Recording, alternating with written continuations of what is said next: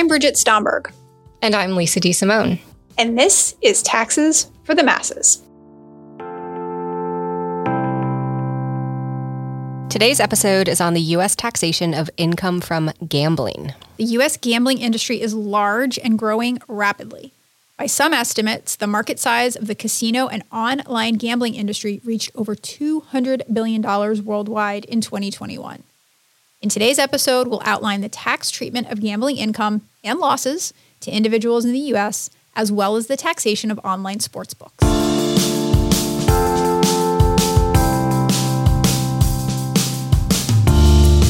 Hello, Lisa. Hello, B. In our last episode before the Super Bowl, we talked about the taxation of professional athletes. Mm-hmm. Today, which is our first episode after the Super Bowl, we're going to talk about taxation of people who bet on those professional athletes, as well as the taxation of the organizations that facilitate that gambling. That seems pretty fitting. I think so. But before we do that, I probably have to ask some obligatory questions. Okay, bring it. Did you watch the Super Bowl? I did. I actually watched the entire thing. I will say I was, surfing the internet during the game portion of the game and very attentive during the commercials and halftime. Okay, excellent. Second, favorite commercial? I thought the premature electrification Dodge Ram commercial was very clever. Oh, that's spicy. It's very spicy, yes. So what was your favorite commercial? Oh, I didn't watch the Super Bowl. You didn't watch? No. I was in my bedroom watching Amy Schumer's documentary and then her comedy special. Okay. At one point, I could hear Derek in the other room cheering, so I had to turn on one white noise machine. And then I started to hear him sigh and get frustrated, so I had to turn on a second white noise machine because I'm too nervous. He likes the Eagles too much, and I needed to just remove myself from the situation. I see. Yeah, you should be very happy that you missed the last few minutes of the game. Undoubtedly. I thought it was a terrible call. And then also, it is incredibly anticlimactic to just watch a team run out the clock using the play clock. That is the exact adjective that Derek used to describe the last 2 minutes of that game to my child. So, yes. Yeah. All right. Enough chit chat. So let's get down to brass tacks. That's good. But since you just said brass tacks, I have to say something first. Okay. For most of my life, I thought the phrase was brass tacks, TAX. I love that. You are such a tax nerd. True tax nerd at heart. Yes. All right. So let me try to avoid that whole situation and start again. Let's focus on the topic at hand. Did you bet on the Super Bowl? I did not, for fear that my husband would divorce me. Your husband who used to gamble at a near professional level. That is him. That's the one. Okay. And yes, for full disclosure, when he was gambling at an almost professional level, we did properly report and pay taxes on all of his gambling winnings. Okay, good. And it is good because that's the topic, or at least one of the topics that we're going to talk about today. Yes. Okay. So we're going to try to do two things today. First, we're going to talk about how individuals are taxed on their gambling winnings. And second, we're going to highlight an interesting tax issue currently facing online gambling sites and the states that have legalized online gambling. So let's start it off with a discussion of how individuals are taxed on their gambling winnings. Okay. Fortunately, it's not really all that complicated, at least in theory. Nope. But people are sometimes surprised to learn that your gambling winnings are, in fact, taxable income. You know, I could see how somebody could be disappointed that is true, but surprised is harder for me to come to terms with because we've said many times before. Yep. The general rule in taxes, it comes from Code Section 61, and the general rule is that all income from whatever source derived is considered gross income unless there's a specific exception. And Congress so far has not been compelled to make an exception for gambling winnings. And now I know what my platform will be when I run for Congress. Oh, God, please don't even joke about that. It's not funny, is it? It is not. It is not. It's not. All right. So you're 100% right that there is no code section that exempts gambling winnings from your gross income. That means that whenever you win money from gambling, be that from a slot machine, a poker tournament, your office fantasy football league, or a Super Bowl wager, Okay. no matter how dumb it was, you have taxable income. Okay. And what would be an example of a dumb Super Bowl wager? So this year, if you bet that there would be a safety in the game, the money line was plus 6,600. So those are not great odds. Okay. All right. No, they're not.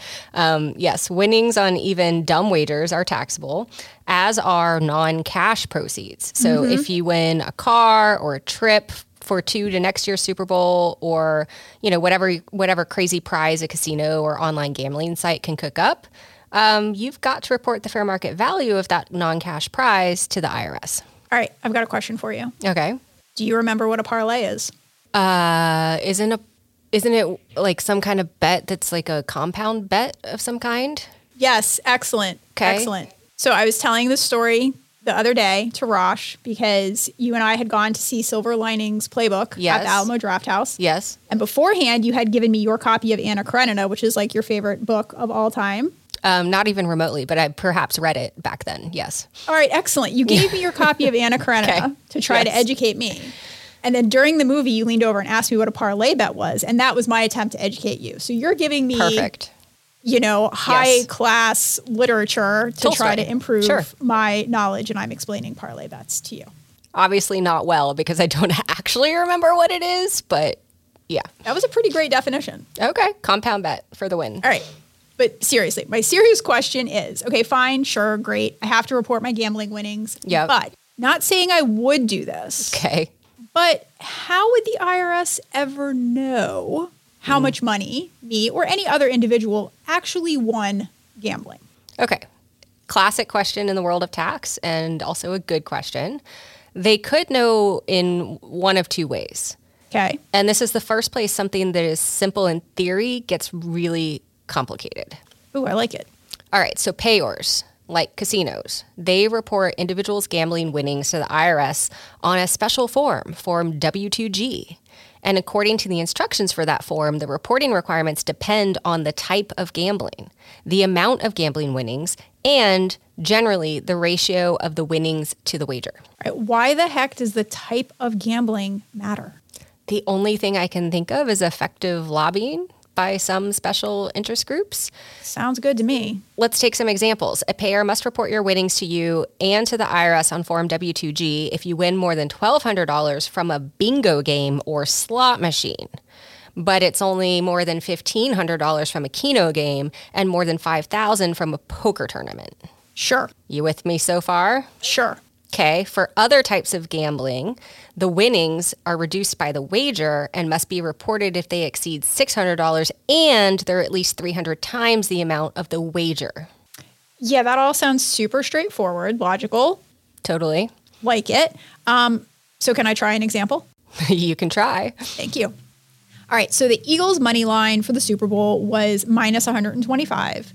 So let's say I bet $2,000. That is considered my wager. Okay. Now, had the Eagles won, the casino would have paid me $3,600. That corresponds to that money line. Got it. That means the proceeds of my wager are only $1,600. The $3,600 the casino is giving me, they're basically giving me back my $2,000 wager plus $1,600 of my winnings. Got it. Now, that is more than the $600 that you just referenced, but it's not more than 300 times my wager, so no reporting is required. Yes, that's correct. No reporting is required of the payer, but you still have to report the $1,600 of proceeds to the IRS. Mm-hmm. That is the second way the IRS would ever know how much money you won gambling, because you would tell them, because not telling them... Tax evasion.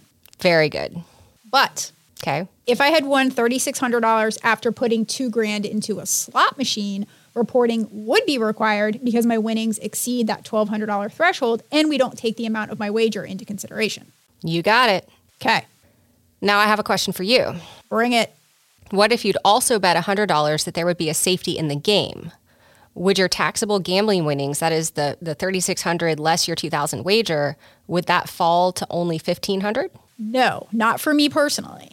That's because while I have to report all of my gambling winnings, I have to report that entire $1,600 in this example, I have to consider my gambling losses separately, that $100 wager that I lost on the safety bet. And I get to deduct those losses only if I itemize my deductions. And like about 87% of taxpayers right now, I don't itemize my deductions. Nor do I. So I don't get any tax benefit from my dumb sports bets. Unless you lost more than the standard deduction, and in that case, you could itemize. Now, there's some bad tax planning. Then you could deduct the $100 losing bet along with any expenses you incurred to gamble, like, for example, traveling to Las Vegas. Nice. But those deductions can't exceed your winnings, and that would be true even if you were a professional gambler. After the Tax Cuts and Jobs Act, professional gamblers can deduct their losses on Schedule C, which means they don't have to itemize, but again, they can only do that to the extent of their winnings. And on top of all of those rules, taxpayers have to keep documentation to support both the amount of their gambling winnings and gambling losses. So IRS guidance suggests that taxpayers keep a diary of their gambling winnings and losses that includes the date of the gambling activity, the time of the gambling activity, the location of the gambling activity, and the other people who were present with you during the gambling activity. Mm-hmm. The IRS also suggests that taxpayers maintain other documentation like ticket stubs and receipts. I love that this recommendation assumes that, your average citizen, after a night of what I'm sure was very sober casino gambling, these people have the presence of mind to, make sure they write a diary and keep stubs of things for their tax records. Absolutely.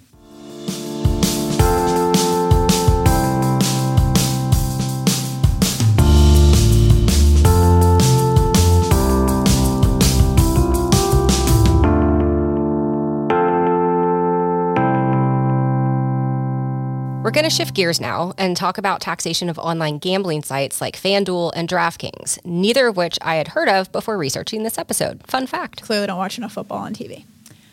All right, so sites like these became a lot more popular after a 2018 Supreme Court ruling struck down a federal ban on sports betting.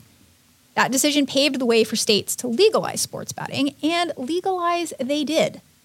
Since the decision, about 30 states have legalized sports betting, and 21 states now allow online betting. And it's easy to see why. By some estimates, over $80 billion was wagered in online sports betting during the first 11 months of 2022 alone. Yowza. Yowza indeed. States saw an opportunity to raise significant revenue by taxing not only individuals' winnings, but also by taxing the online gambling sites themselves. So, for example, Colorado implemented a 10% tax on casino and sports betting operators, and that's in addition to an income tax.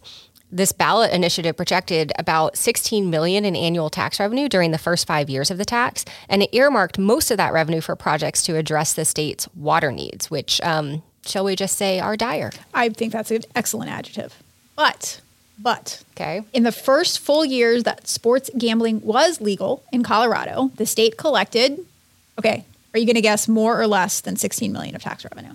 Based on the experience with marijuana, I'm going to say more. You would be incorrect. Less. It's not going to be the last time. Come on. Let's have some confidence here.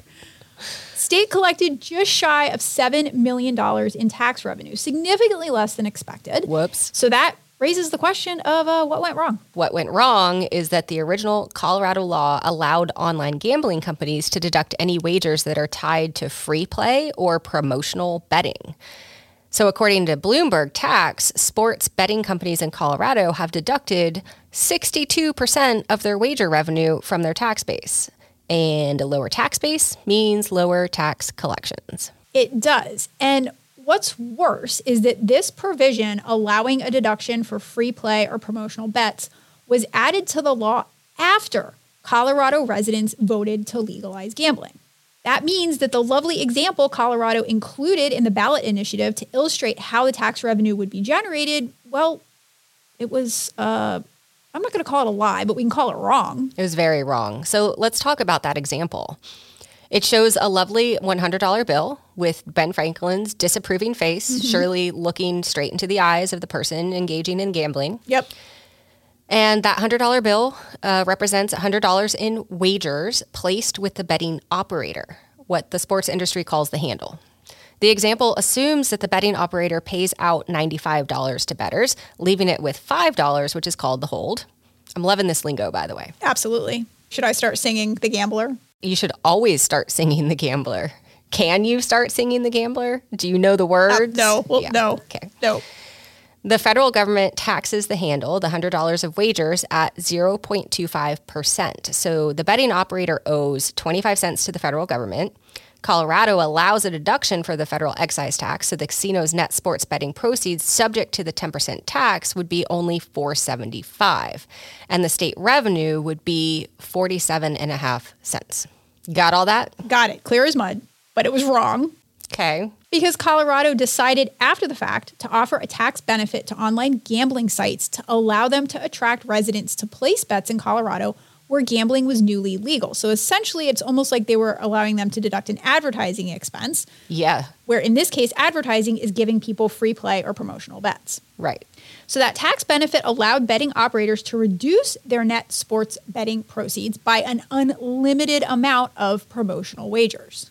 One source estimated that Colorado sports books made $408 million in the first 2 years gambling was legal in the state. Assuming that all of that would have been subject to the 10% tax, absent the deduction for promotional bets, Colorado should have collected about $41 million in tax revenue over those 2 years. But they collected just $17 million, meaning as much as $23 million of tax revenue has been lost as a result of these promotional bet write-offs. That's a lot. It is.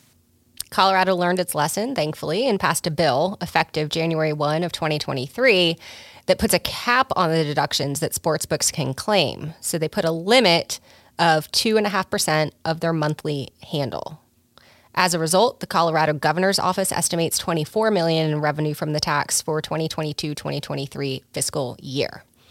The limit on deductions for promotional wagers is set to decrease annually until it drops to 1.75% from July 1, 26 onward. So we're steadily reducing the amount of that deduction over time. And you could see that it makes sense because by now everybody knows that online betting is legal in Colorado. And so you likely don't need to offer such a big tax incentive for these promotional bets. Right. Colorado is not the only state to allow these types of write-offs. Virginia does as well, and they too tried recently to end these unlimited deductions for promotional bets, but that legislation stalled.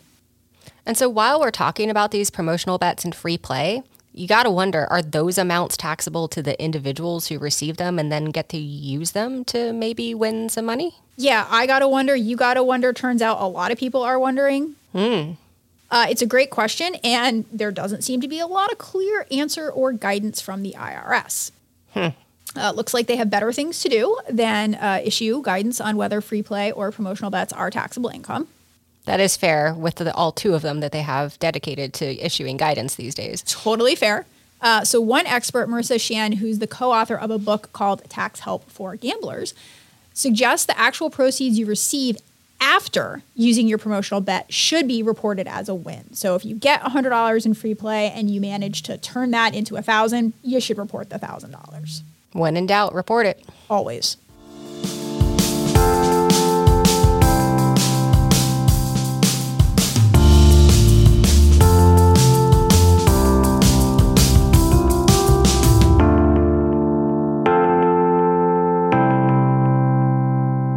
All right, time once again for the good, the bad, and the ugly. And the good, from what I hear on the internet at least, was Rihanna's performance, as well as the performance of her American Sign Language interpreter. I thought so there was an ASL interpreter at the beginning of the game, maybe for the national anthem, and it was the Oscar-winning actor from Coda, which I recently watched and is an excellent film. I'll say another good. So this is yet one more topic that highlights how taxes can affect a wide range of activities. Safe to say taxes have a pretty far reach beyond your wages and investment income. They do. They manage to find their way in to affect, some might say ruin, even something as joyful as collecting a big payday from a successful sports bet. Anything bad to say here? Sure. I think it's bad that after the Tax Cuts and Jobs Act, many taxpayers are likely not getting any deduction for their gambling losses because they aren't itemizing. Mm-hmm. And that's even though Code Section 165D does allow deductions for, quote, losses from wagering transactions. But the fact that the standard deduction is so high right now essentially eliminates any tax benefit from those gambling losses. And my hunch is that taxpayers are probably pretty grumpy about this. Yeah. and are reporting netted winnings as gross income as a workaround. It's an illegal workaround, but it's a workaround. And I agree that I bet that's what a lot of people are doing, even though it is illegal. Right. So in researching this episode, you and I saw some traffic on the internet from law firms conjecturing that IRS audits of casual gamblers have actually increased in recent years, specifically after the Tax Cuts and Jobs Act. One law firm described 2 individual clients they're representing who were audited in 2018, the first year after the Tax Cuts and Jobs Act, who received adjustments from the IRS related to their gambling winnings and an extra present of a 20% accuracy-related penalty to boot. Yuck. The blog conjectured, actually, I guess the lawyers conjectured, because I don't think a blog can actually conjecture. They can now. ChatGPT can conjecture anything. Excellent. Great. So the computer conjectured that IRS computers are now matching reported income from sports books, those Form W-2Gs that we talked about at the beginning of the episode, to what the individuals report on their 1040s as gambling winnings. And whenever they see a mismatch, they're able to quickly issue a notice. Interesting, and also potentially a little bit unfair because the IRS has issued guidance that individuals determine wins and losses on a gambling session basis. What does that mean? Well, let's say you hit big on a slot machine and win $25,000. The lights are going to buzz and the casino employee will come over to award you your payout and likely also issue you a W-2G for that massive win. But if you keep playing slots for another several hours and give back 5,000 of those winnings, your gambling session winnings are only 20,000. But they're not going to give you a new W-2G. Your W-2G is going to say 25,000. So there's going to be a mismatch even if you did nothing wrong. So that's bad. I think we can move into the ugly. And I think there's a few potential ugly things here. Okay. First would be that terrible holding call at the end of the game. It was terrible. It really was. I couldn't see it. Second, we know that gambling can be addictive. Indeed. Some have even referred to it as a drug-like activity. Mm-hmm. And the once director of the New Jersey Gaming Enforcement referred to Atlantic City's main product as adrenaline. Not entertainment, not recreation, not leisure, but adrenaline. Wow. So although, yes, legalizing gambling can generate significant tax revenue if designed properly, and that tax revenue can be used to fund government expenditures like desperately needed water initiatives, it is also providing easier access to a potentially addictive activity. And you got to ask yourself, how much thought did state legislatures give to that when deciding to legalize online gambling? You do have to ask yourself that. Going back to the Colorado proposal, that's the one that estimated an average annual tax revenue of $16 million from legalized gambling. Only about $130,000 of that amount, so far less than 1%, was earmarked for gambling addiction services. Yeah. So a second ugly thing I can think of is that research shows lower income individuals are more likely to gamble and more likely to develop a gambling addiction. So these negative consequences of gambling that we're talking about disproportionately fall on lower income individuals. And finally, whereas in-person gambling can absolutely stimulate the economy through the creation of jobs, online gambling is less likely to have that same positive impact. All right, so I have a confession to make. I'm listening, as are our 24 listeners. So Matt and I regularly bet each other a cheeseburger when we disagree on something that we know can be factually verified. Addict. No, that's not my confession. Oh. The confession is that, we've been together a long time now, like over a decade. Wait, you and me or you and Matt? Me and Matt. You and I have been together longer. So that's a lot of cheeseburger wagers. Yes. And I have won the vast majority of those because I'm always right. Of course. And I have never once reported my gambling winnings to the IRS. So lots of cheeseburgers over we're talking tens and tens of dollars. I will be reporting that for you and collecting my whistleblower. your many cents of whistleblower reward. I'll take it.